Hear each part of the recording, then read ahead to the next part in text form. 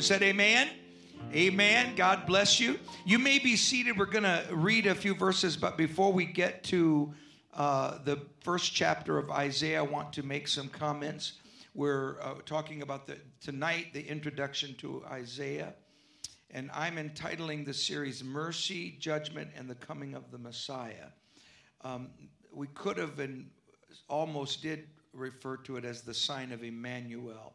How many knows what the Hebrew Emmanuel means? Let me see your hand if you, well, it doesn't, never mind. Does anybody think they know what the word Emmanuel means? It means what? God with us. That's what Emmanuel means. And so this scripture, this revelation was first developed by the prophet Isaiah. So we're going to begin this look at the impact of Isaiah. Now, before we do, we're going to stay right here for a moment. I want to mention the major prophets. We've already dealt with the minor prophets last year. So there are 12 minor prophets, and we've talked about their impact and their and gone through each of those books. I've wanted to for years to do a study of Isaiah and teach Isaiah. And I've studied Hebrew. I teach Hebrew, of course, so that's not the problem. But I've never spent the time I've needed. Since I've had like 8 years of Greek, I tend to be more interested or more likely to pick up Greek studies like in the New Testament. And so I've taught every book from the Greek in the New Testament. But I've never spent the time in the 39 books of the Old Testament to really work up the kind of teaching material that I'd like to do. Now, and I love the history of the Old Testament, and the prophets fall right in the middle of that historical time frame that after the fall of Israel and Judah. And so there are so many rich things about the ministry of Isaiah and the major prophets that I think we can glean from. Can you say praise the Lord? Hallelujah. Now, does everyone know who the four major prophets are? There are two that fall right at the time of the fall of Israel when Syria and Babylon destroyed both Israel and Judah. And that was, of course, Isaiah. And who's the other prophet there? His name was Jeremiah. Everyone say Jeremiah. Praise the Lord.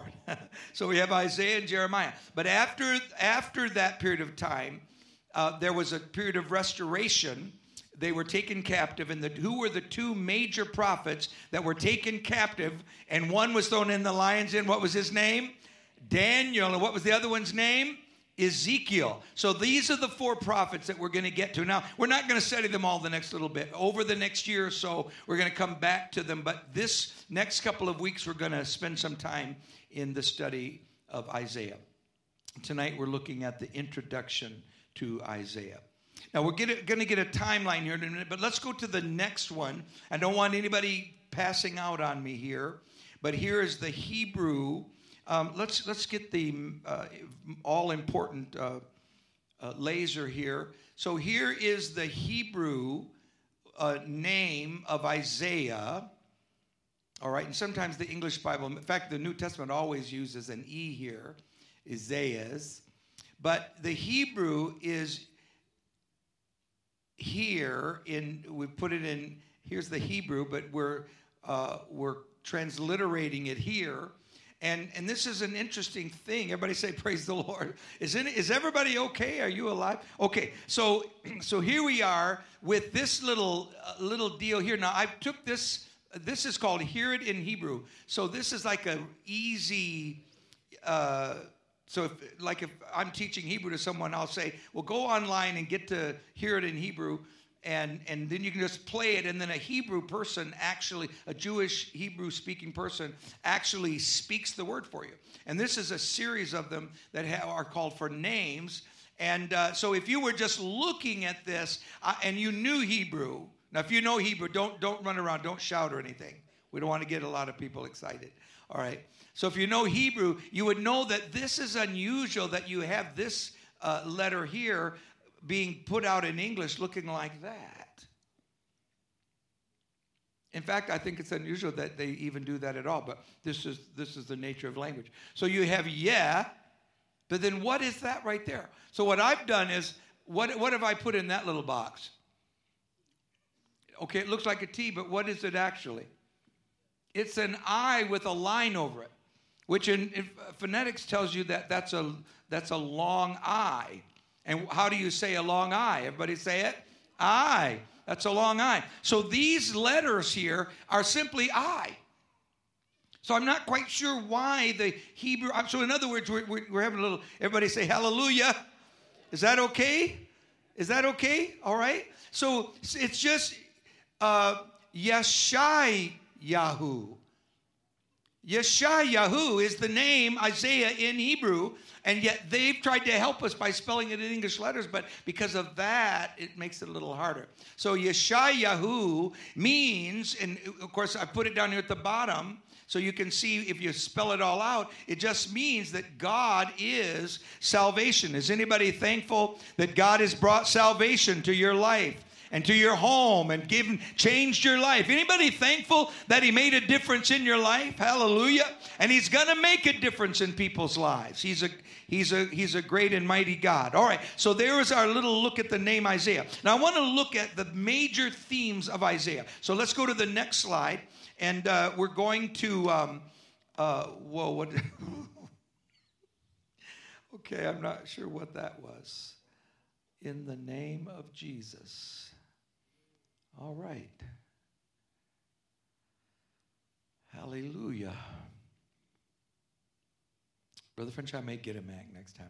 I'm just kidding. Okay, so here we're looking at 3 books. Now, these 3 books, and I have to turn this way because we don't have this. All right, so here's the first book by Andrew Abernathy. And this book is entitled The Book of Isaiah and what? God's Kingdom. Now, what actually they're doing by naming the book God's Kingdom is they're naming this book after one of the major themes of the book of Isaiah. And I'm going to reword it as the rule of God and the justice of God. How many knows that if Adolf Hitler goes to heaven, we have an injustice in this world? See, no Adolf Hitler's going to heaven because heaven is reserved for those that God is forgiven and saved and brought into his kingdom. And so it's all about the government of God and what in the nation of Israel, because here they were in a struggling time. And let me just say right out here at the front that the world is getting ready for a judgment day. We're very, very close to the coming of the Lord. This is not a time to play games. It's not a time to throw the Bible away. It's a time to get your heart in the Word of God and your knees in an altar and seek the Lord, because the Lord is coming soon. Does anybody believe that here tonight? The Lord is coming. And he is going to rectify the situation. Everything's going to be all right. Now, one of the things that I want to look at tonight is Israel. Israel, how many knows that Israel is under attack right now? And of course, what's happened is we have religious wars going on in the world right now. And it's the Jewish people especially, but they're being attacked from all quarters, especially what I call the liberal politicians are fighting Israel, and Muslim faith is anti-Israel. And so there's a tremendous danger. Israel is in trouble every day of the week. And then, of course, the world's getting more and more in trouble because they're walking in unrighteousness. And things are not getting better. Anybody notice that Hollywood's not getting better? They're not doing better. They're getting worse. And sin is rampant, but God has a people, and judgment day is coming. There's going to be justice. Hallelujah. And we're going to see the face of the Lord. Anybody getting ready to see the Lord? That's the call of God on our lives. So God rules, and he is a just God. Now, let's look at the second one through the book by Kathleen Nielsen. And this one is called Isaiah, the Lord. What? Can you see that little? Can you see it? Anybody, can they see it? Can you see it way back there? Can you see that? No? The Lord what? Can you see it on the front row? If you can't see it, then ain't nobody going to see it. All right? Song, no. Sister French, can you not see it? Do you have your glasses on? You have your contacts in? Okay. And you think it says song. But it says saves, doesn't it? Yes, it says saves. The Lord saves. And that is another major theme. In other words, the first 40 or 39 chapters of Isaiah are about the judgment of God, and the last chapters are about the redemption of the Lord. Praise God. Anybody glad that he redeems us and he changes everything in our lives? And so it is. Now, so God's grace and God's redemption are a major theme. Now, there's also a third theme that is spread throughout, and we'll get that from F.B. Meyer in his book, which is entitled what? Christ in Isaiah. So the coming Messiah and what he is all about is a major theme of the book of Isaiah. So we have redemption, we have judgment, and redemption. And that's the order that Isaiah approaches it. And how many chapters are there in the book of Isaiah? Does anybody remember? How many? Just like there are books in the Bible. How many? 66 chapters. That's a very long, that's why it's called a major prophet. Now, let's look at a couple. Grab your Bibles. I want you to turn with me to Isaiah 7. And let's read two verses. Verse 13 and 14. And he said, "Hear ye now, O house of David. Is it a small thing for you to weary men, but will you weary God also?" All right, so there's the setting for the end of a major beginning of the book of Isaiah. He's giving the prophecy of the coming of the Messiah. And he said, "You hear now, O house of David," that talking to the kings, of course. "Is it a small thing for you to weary men?" In other words, are men boring you? That's basically what's meant here. Is what you're doing to men boring you, and now you're going to weary God as well because you think you're somebody? "Therefore," the Bible says, "the Lord himself shall give you a sign.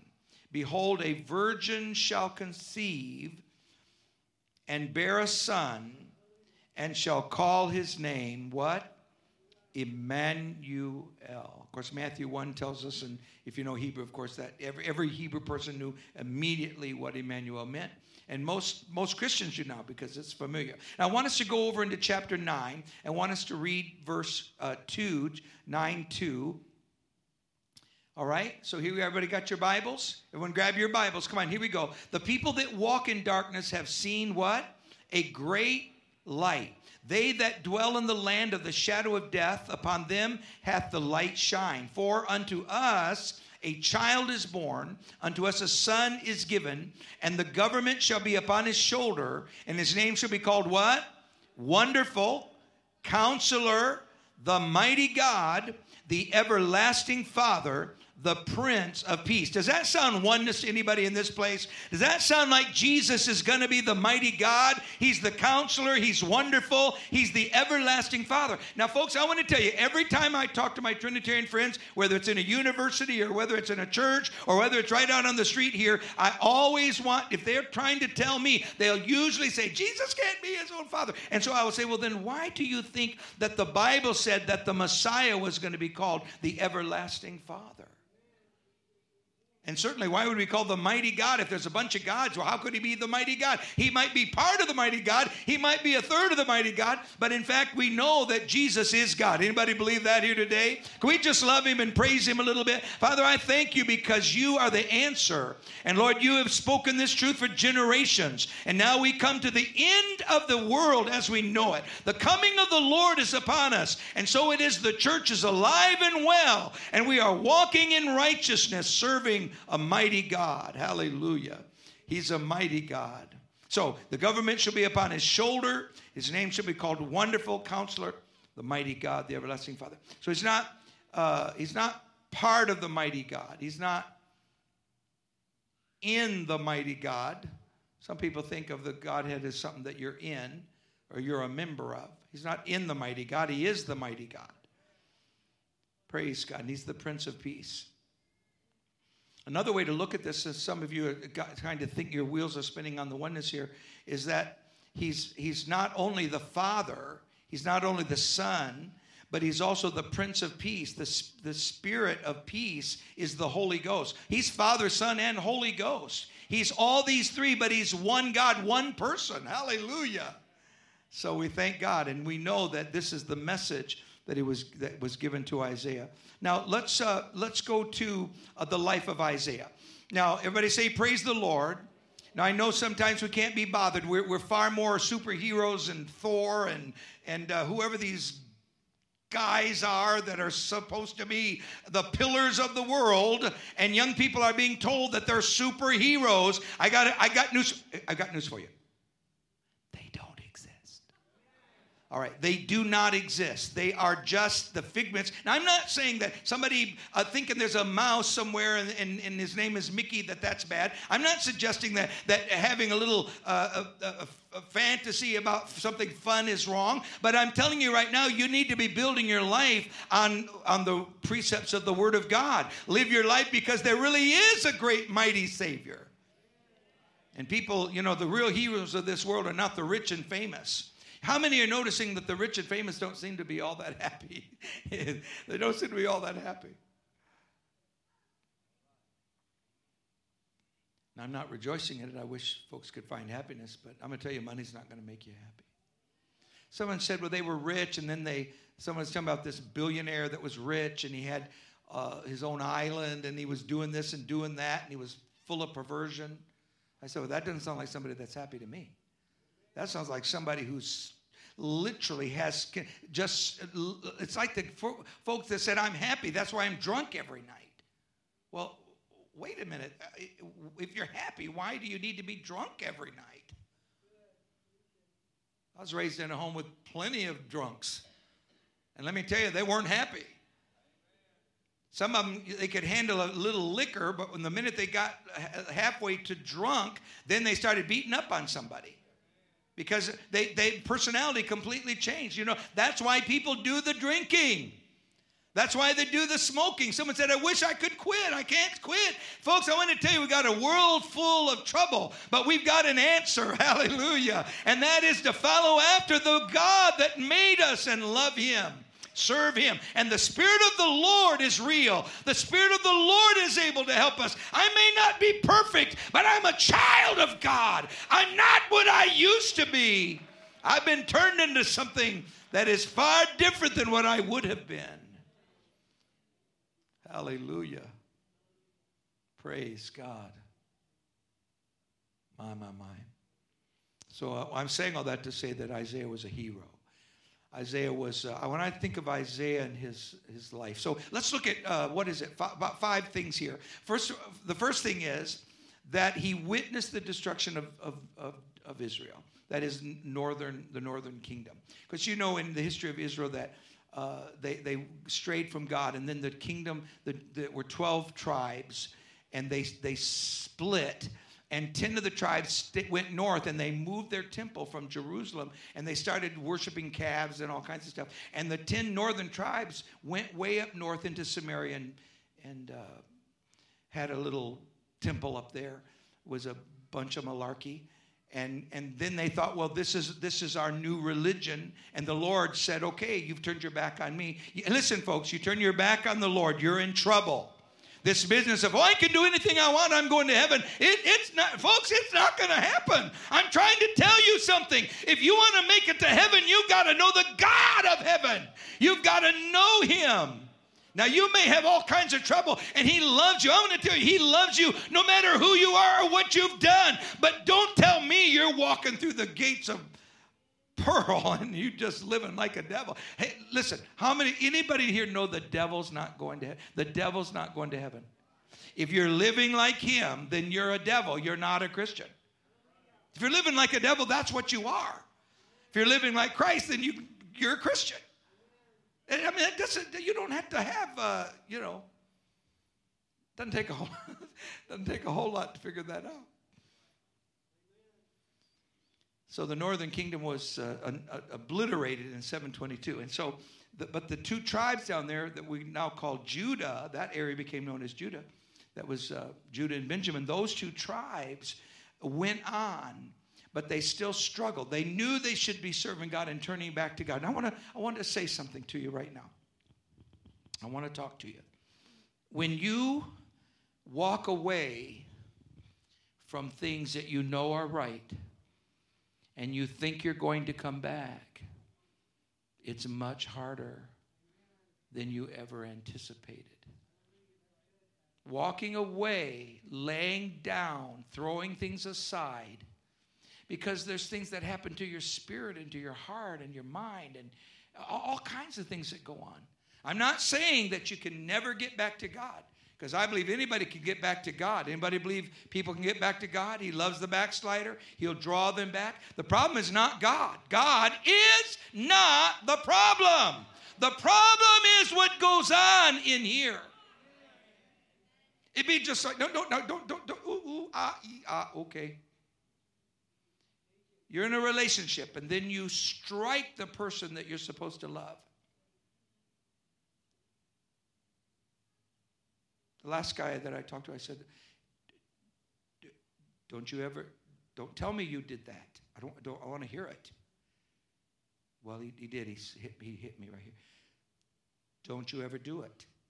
And walk in here and tell me. Because if you think I don't have the courage to pick up the phone and deal with your spirit, I will deal with your spirit. You think I'm going to say, I'm a little preacher, so go ahead and beat your wife half to death. I got news for you. I'm not standing by and watching it.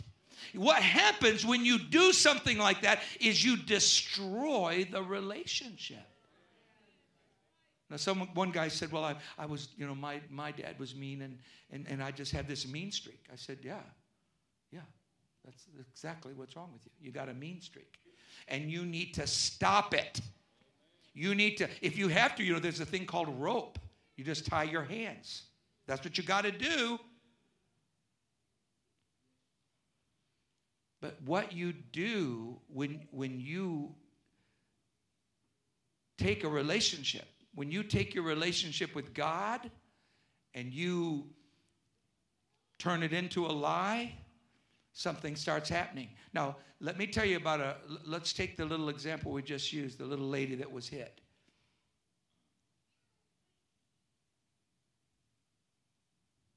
Do you think it was easy for her to go back into that relationship and feel like she was loved and cared for, even though the guy cried like a baby?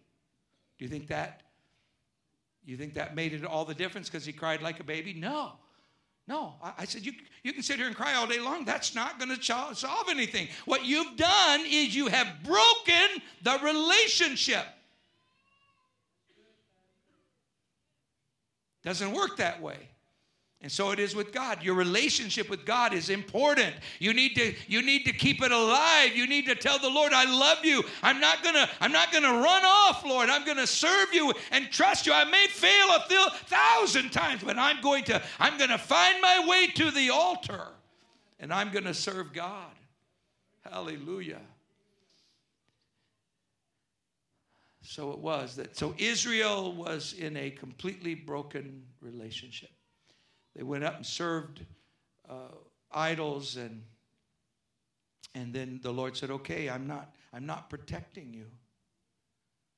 See, we're living in the limp-wristed Jesus generation where he stands at the door and, whatever you want to do, it's fine. That's not true. It doesn't work like that. I'm sorry to tell you that the Lord wants you to love him. And he loves you. Hallelujah. Anybody glad that he loved you when you were unlovable? Praise God. Thank you, Jesus. But don't ever throw it away. Don't say, hey, the Lord, it doesn't matter. That's just a bunch of Pentecostals telling you that. No, that's not true. Whatever the Bible, anybody know the Bible is true? What the Bible says is true. Hallelujah. And the Holy Ghost is real. It's more than something to make fun of. It's more than just a bunch of emotion. It is real. Hallelujah. And it's moving in these last days. Now, here's what's about to happen. I want to tell you what's about to happen. The rapture is getting ready to take place. I don't know if it's going to be this year, next year. I don't know when. I just know it's very close, that we are seeing the signs all around us that the Lord is coming. Hallelujah. And it's time for us to get our families ready and to get our house in order and to tell the Lord, Jesus, I love you more than I have ever loved you. I love you, Jesus. I'm serving you, Lord. I want to give my best to you, Jesus. Okay, now here we go. So Isaiah witnessed the destruction of Israel. That was what the northern kingdom was called, Israel. At one time, all of them were called Israel. When they split up, the northern area was called Judah. And so sometimes we just say the north and the south. And so the northern kingdom of God's people. Now think of it. Think of having been a part of Israel all these years, and 10 of the tribes are annihilated by the Assyrians. The Assyrians, by the way, were a vicious and angry nation. They destroyed nations and ground them into powder. They literally took Israel and obliterated them off of the earth. And anybody ever heard of the Mormon church? Well, the Mormon religion is based on the idea that those northern tribes were lost. What they call the lost. That's not a biblical, there's no biblical teaching that they're lost. But the Mormons from Joseph Smith got the idea, well, this was popular for many years, I'm talking about way back at the beginning of the 1800s. There was this idea that the tribes of Israel were lost, and if you could find those tribes. Now listen to me. Is this okay? Can you handle this? That the lost tribes of Israel. Does anybody know what I'm talking about? Have you ever heard that the Mormons' faith is built on the belief that they found the lost tribes of Israel? Does anybody know who the Mormons claim they were? Does anybody know? Don't say it out loud because I want to say it. No, I'm just kidding. Does anybody think you know? Nobody knows this? You know there's over 11 million Mormons in the world. I mean, I would have thought you'd have talked to at least one Mormon, and they would have got you up to speed on this. Does anybody over here know who these lost tribes, who they claim? If you read the Book of Mormon, let me tell you, warn you ahead of time, it's very boring. But if you read the Book of Mormon, it's clear as a bell. The lost tribes of Israel got in a boat, like Noah. This is in the first chapters of the Book of Mormon. They sailed around the continents, and they landed right here. They're called the American Indians. The South and North American Indians were the lost tribes of Israel.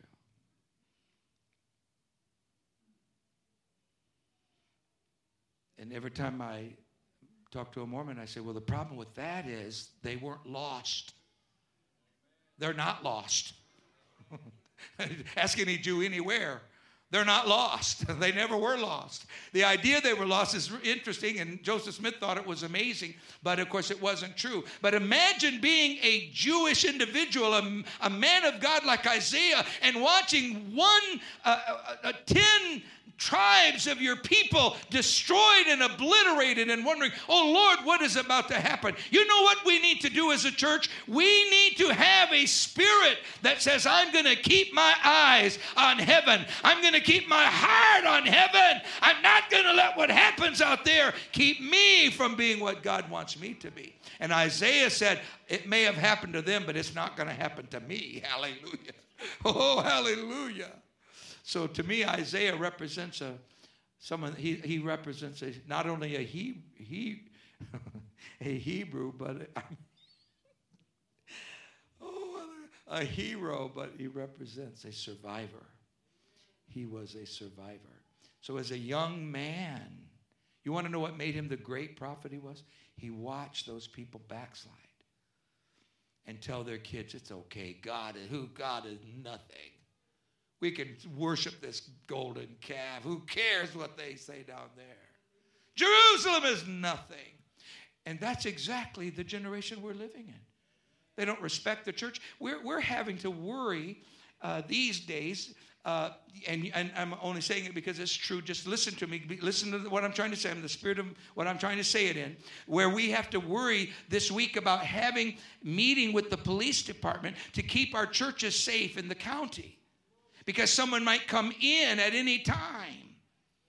So we never know any given Sunday where in America some weirdo, some wacko is going to do something, because there's no more respect. There's no sense of which we revere and honor and say the house of God is important. Child of God, never let yourself get to a place that the house of God means nothing to you. It should be the most important thing in your world, the house of God.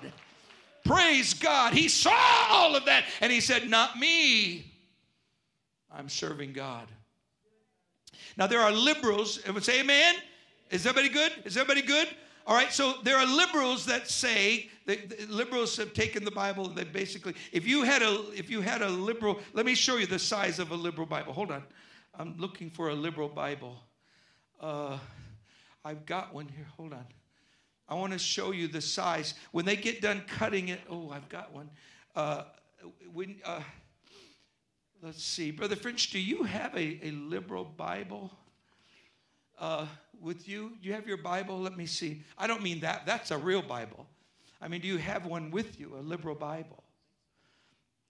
Yeah. What? Hallelujah. Okay, it's not in there. Let me see. There it is. There it is. No, that's too big.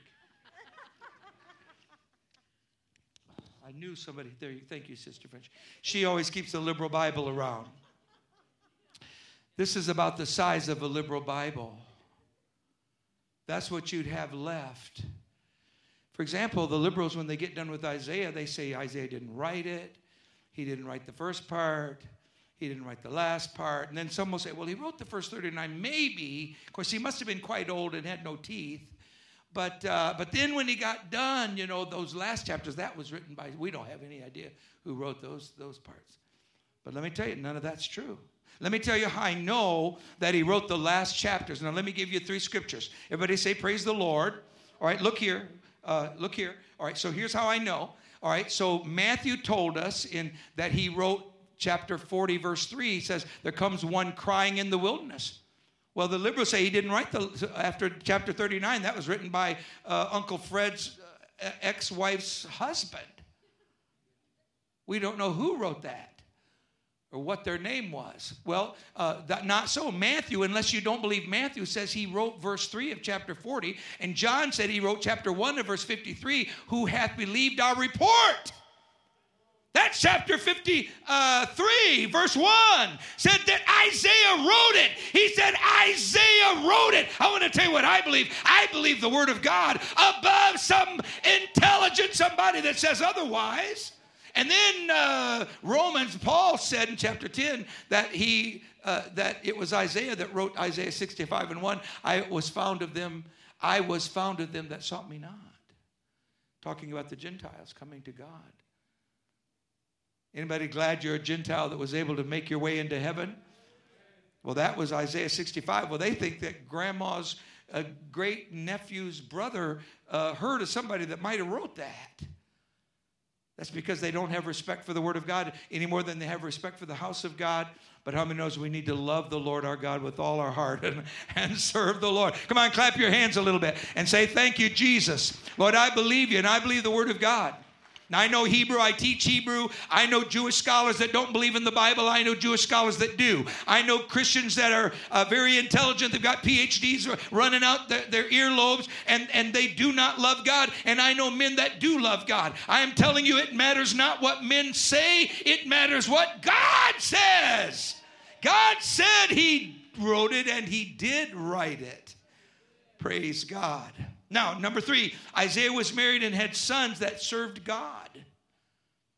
Everyone say, praise the Lord, which is another great thing to know. How many knows that we can have our children serving God? I want us to pray for our children right now. Let's ask God to save our children. Father, I pray that every child, every young person, Lord, in our families, I pray for sons and daughters, and I ask you for your will and help and strength, Lord, to encourage and lift them up, Lord, that they will serve God all the days of their lives. We thank you for it. And thank you for Isaiah who instilled it in them. He actually, I'm not going to go into it because I'm trying not to say it, but he named his children.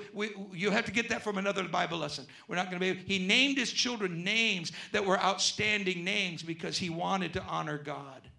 That's how much he loved God. Number 4, he was well educated and admired even by many of Judah's royalty. Yet Isaiah prophesied faithfully for 50 years. So I believe, it's my belief. All right, everyone say amen. It's my belief. It's my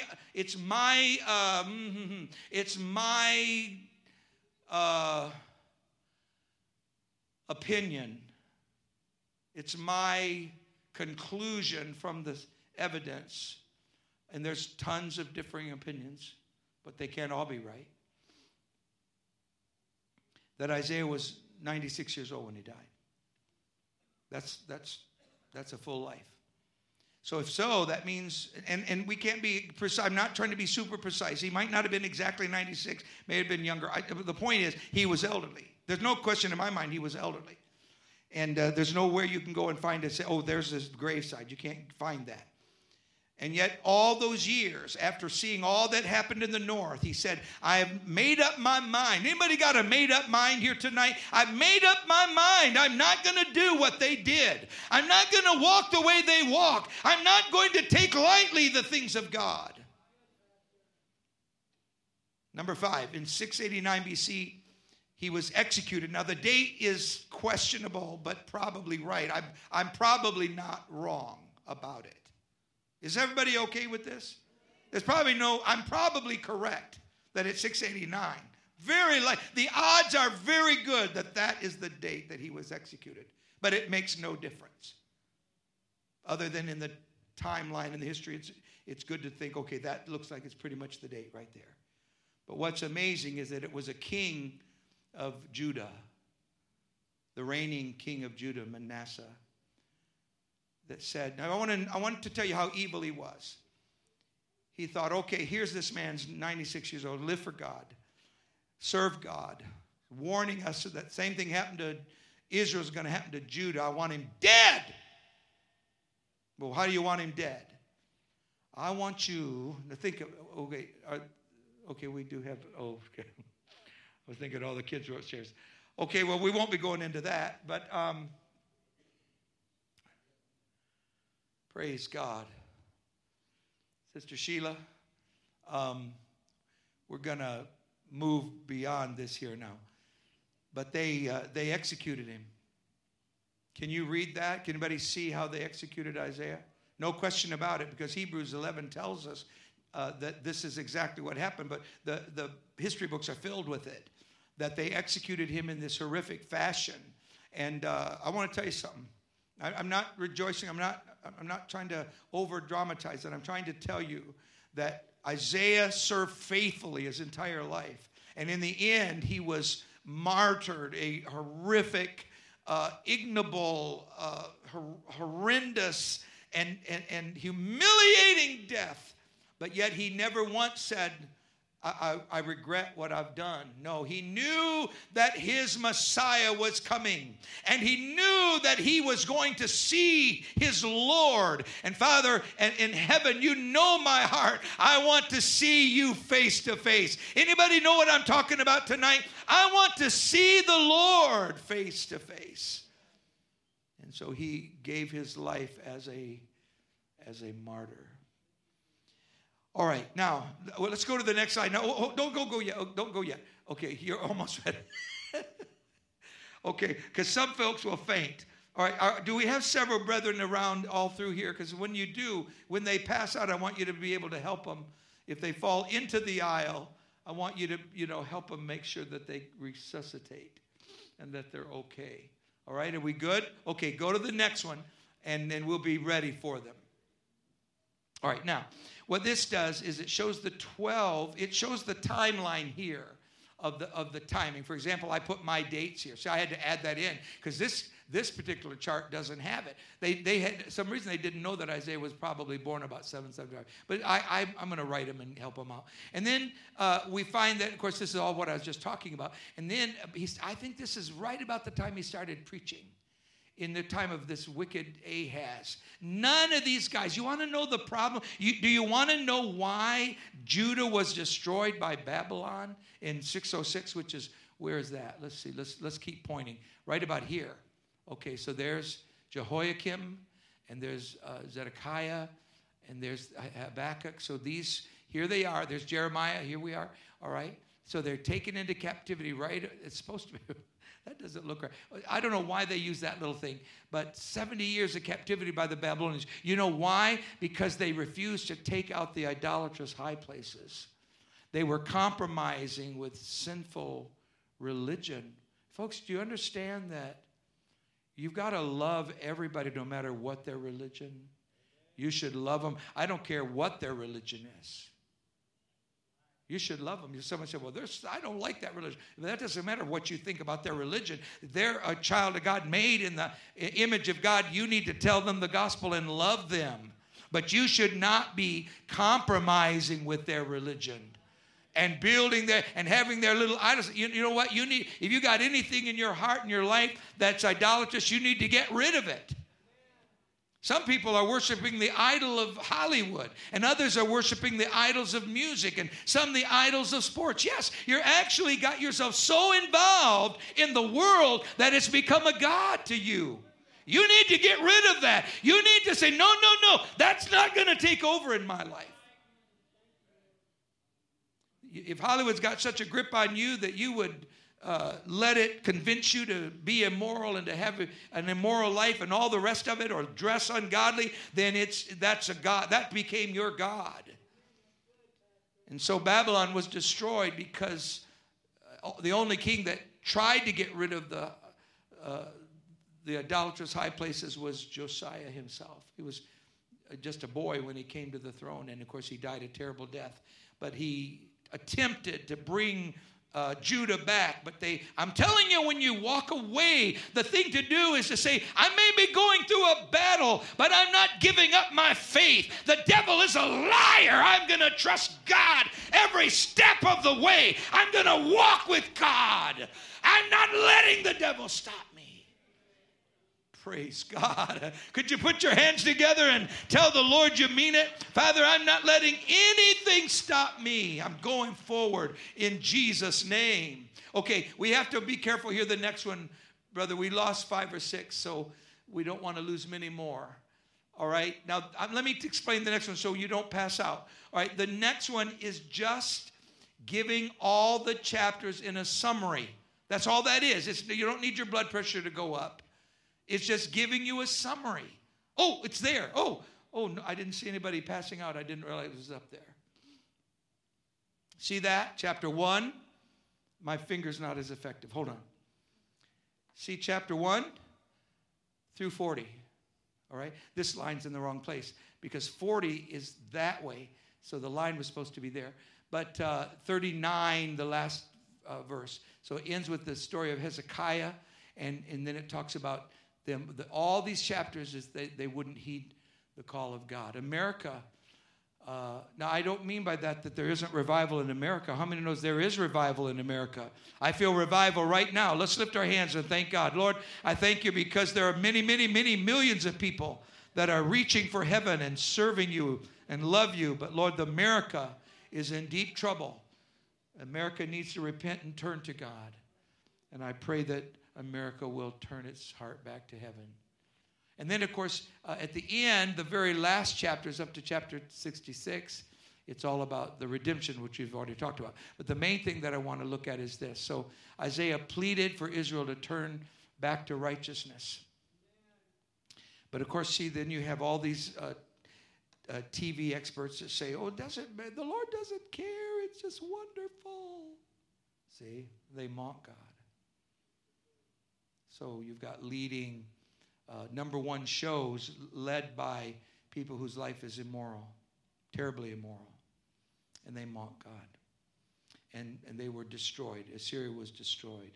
Then Sennacherib appeared at the gates of Jerusalem. Does everyone know this? So before he left, he didn't just destroy the northern tribes. He came to the very gates of Jerusalem and was contemplating destroying Jerusalem. And the Lord had mercy upon them and turned him away. And he said, well, I'll take tribute. And so they stripped everything and took the gold and all the rest of it and confiscated everything and walked away. And yet, even knowing that they were that close to annihilation, and 100 years later, knowing that God was calling them to repentance, they did not return to righteousness. Now, so let's go on. I'm going to try to hurry. Here we go. A couple more things before we're done. All right. I'd like you to turn to Romans 10. Here we go. Turn in your Bibles to Romans 10. Now, Isaiah 65, which we just referred to, was fulfilled in the church. So he fulfilled the prophecy of Isaiah in the church. When Israel rejected God and was abolished and destroyed, and the temple was destroyed. Now we know that Israel's back in the land, and the Bible said, I'm going to bring them back into the land. They're going to build their nation. All that's already happened. He turned from rejecting Israel to the church. Hallelujah.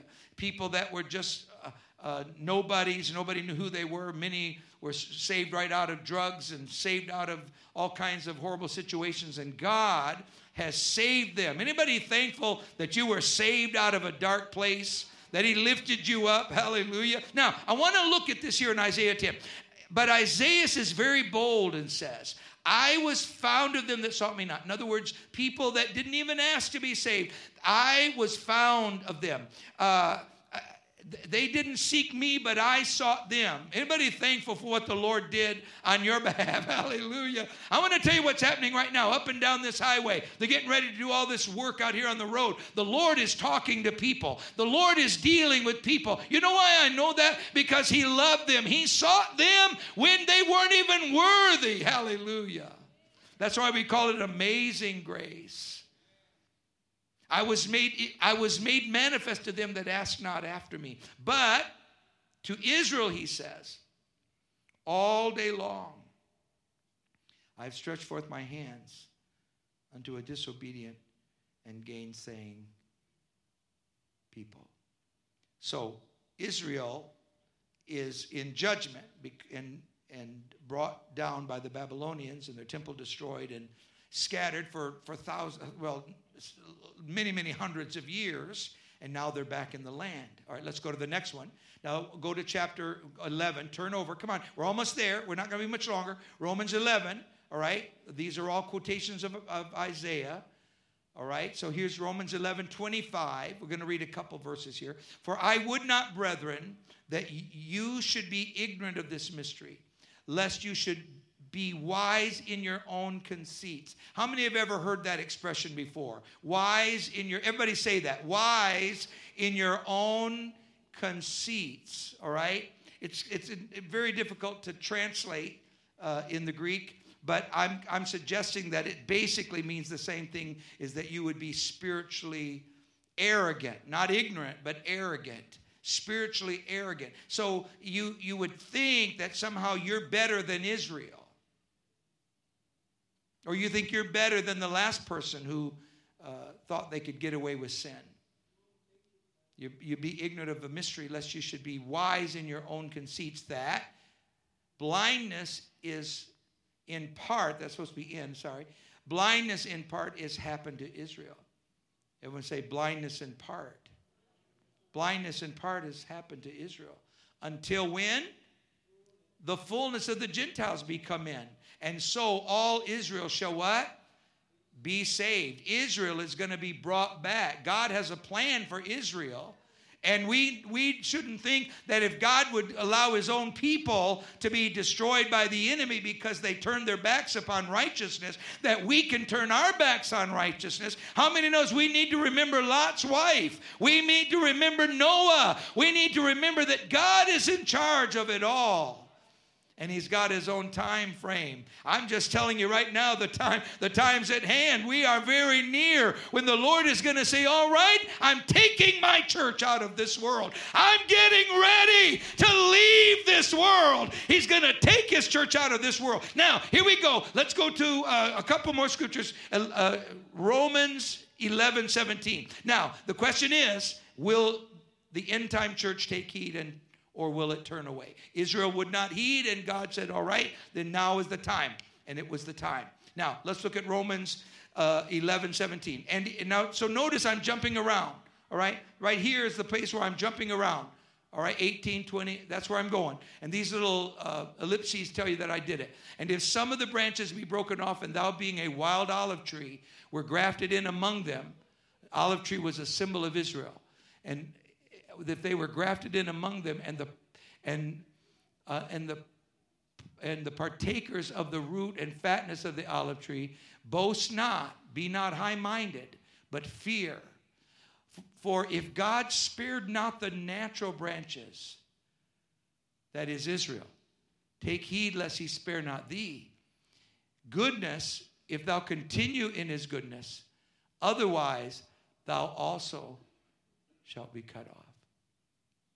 If God would allow his own people, Israel, to suffer defeat because they turned their back on him, don't think for 1 minute that he is going to allow if God would judge the world in Noah's day, then how many knows that God never changes? Everybody know God doesn't change. He's the same. He's the same. Now let's look at Hebrews 6. All right? Hold on just 1 second. I want to see if we're... Okay, we're almost there. Here we go. For it is impossible, everyone say impossible, for those who were once enlightened.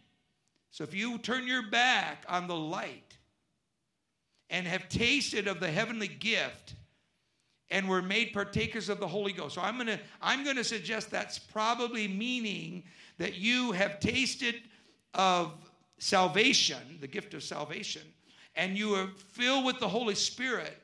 And then you've tasted the Word of God and the powers of the world to come. In other words, heaven's power is actually activated in us right now. Is anybody feeling faith in your heart tonight? Faith, God's power from heaven is operating in us. That's what's happening.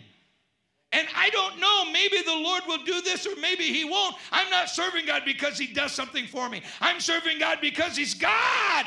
But the power of heaven, it begins to operate inside of us. I was trying to think of the person that was telling me. I can't think of it exactly. But they were attacked, and the person went to, I can't get the story right. Sister Finch, are you remembering this story? And they attacked the woman, and she prayed in Jesus' name, and the guy dropped dead right there. Anybody remember hearing that story before? A woman that had no way to protect her. So when someone said, well, I know someone that thieves broke in and they were hurt and God didn't protect them and so on. As though God has to, God's like right there is our public safety operator. And we're never going to have a problem. Never have a cold and never have a bill to pay. Folks, I'm not serving God because he pays my bills. I'm serving God if he never pays a bill again. I'm serving God because he's God. He's mighty. Heaven is here. Heaven comes down just when I need it. Just when I need him most. Hallelujah. Praise God. You've tasted of the word and the powers of the world to come. If they shall fall away, it's impossible to renew them again unto repentance. Now, I've taught often on this. I won't come back to it, but so if it scares you, I want to leave it like that. I know exactly what it means, but I'm just telling you. The idea that you can just throw it away, heaven's power and all of it, and say, I want to do this and I want to do that, and who cares about the rest? It doesn't work like that.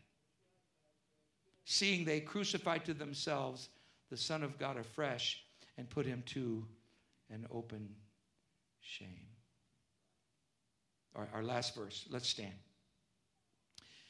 We're done. Now we're going to pick it up in chapter 7 when we come back and in the weeks ahead, and we'll try to cover maybe 15 or 20. We haven't really done a lot of Isaiah verses here. Isaiah 6:1. In the year that King Uzziah died, I saw also the Lord. Everyone say, praise the Lord.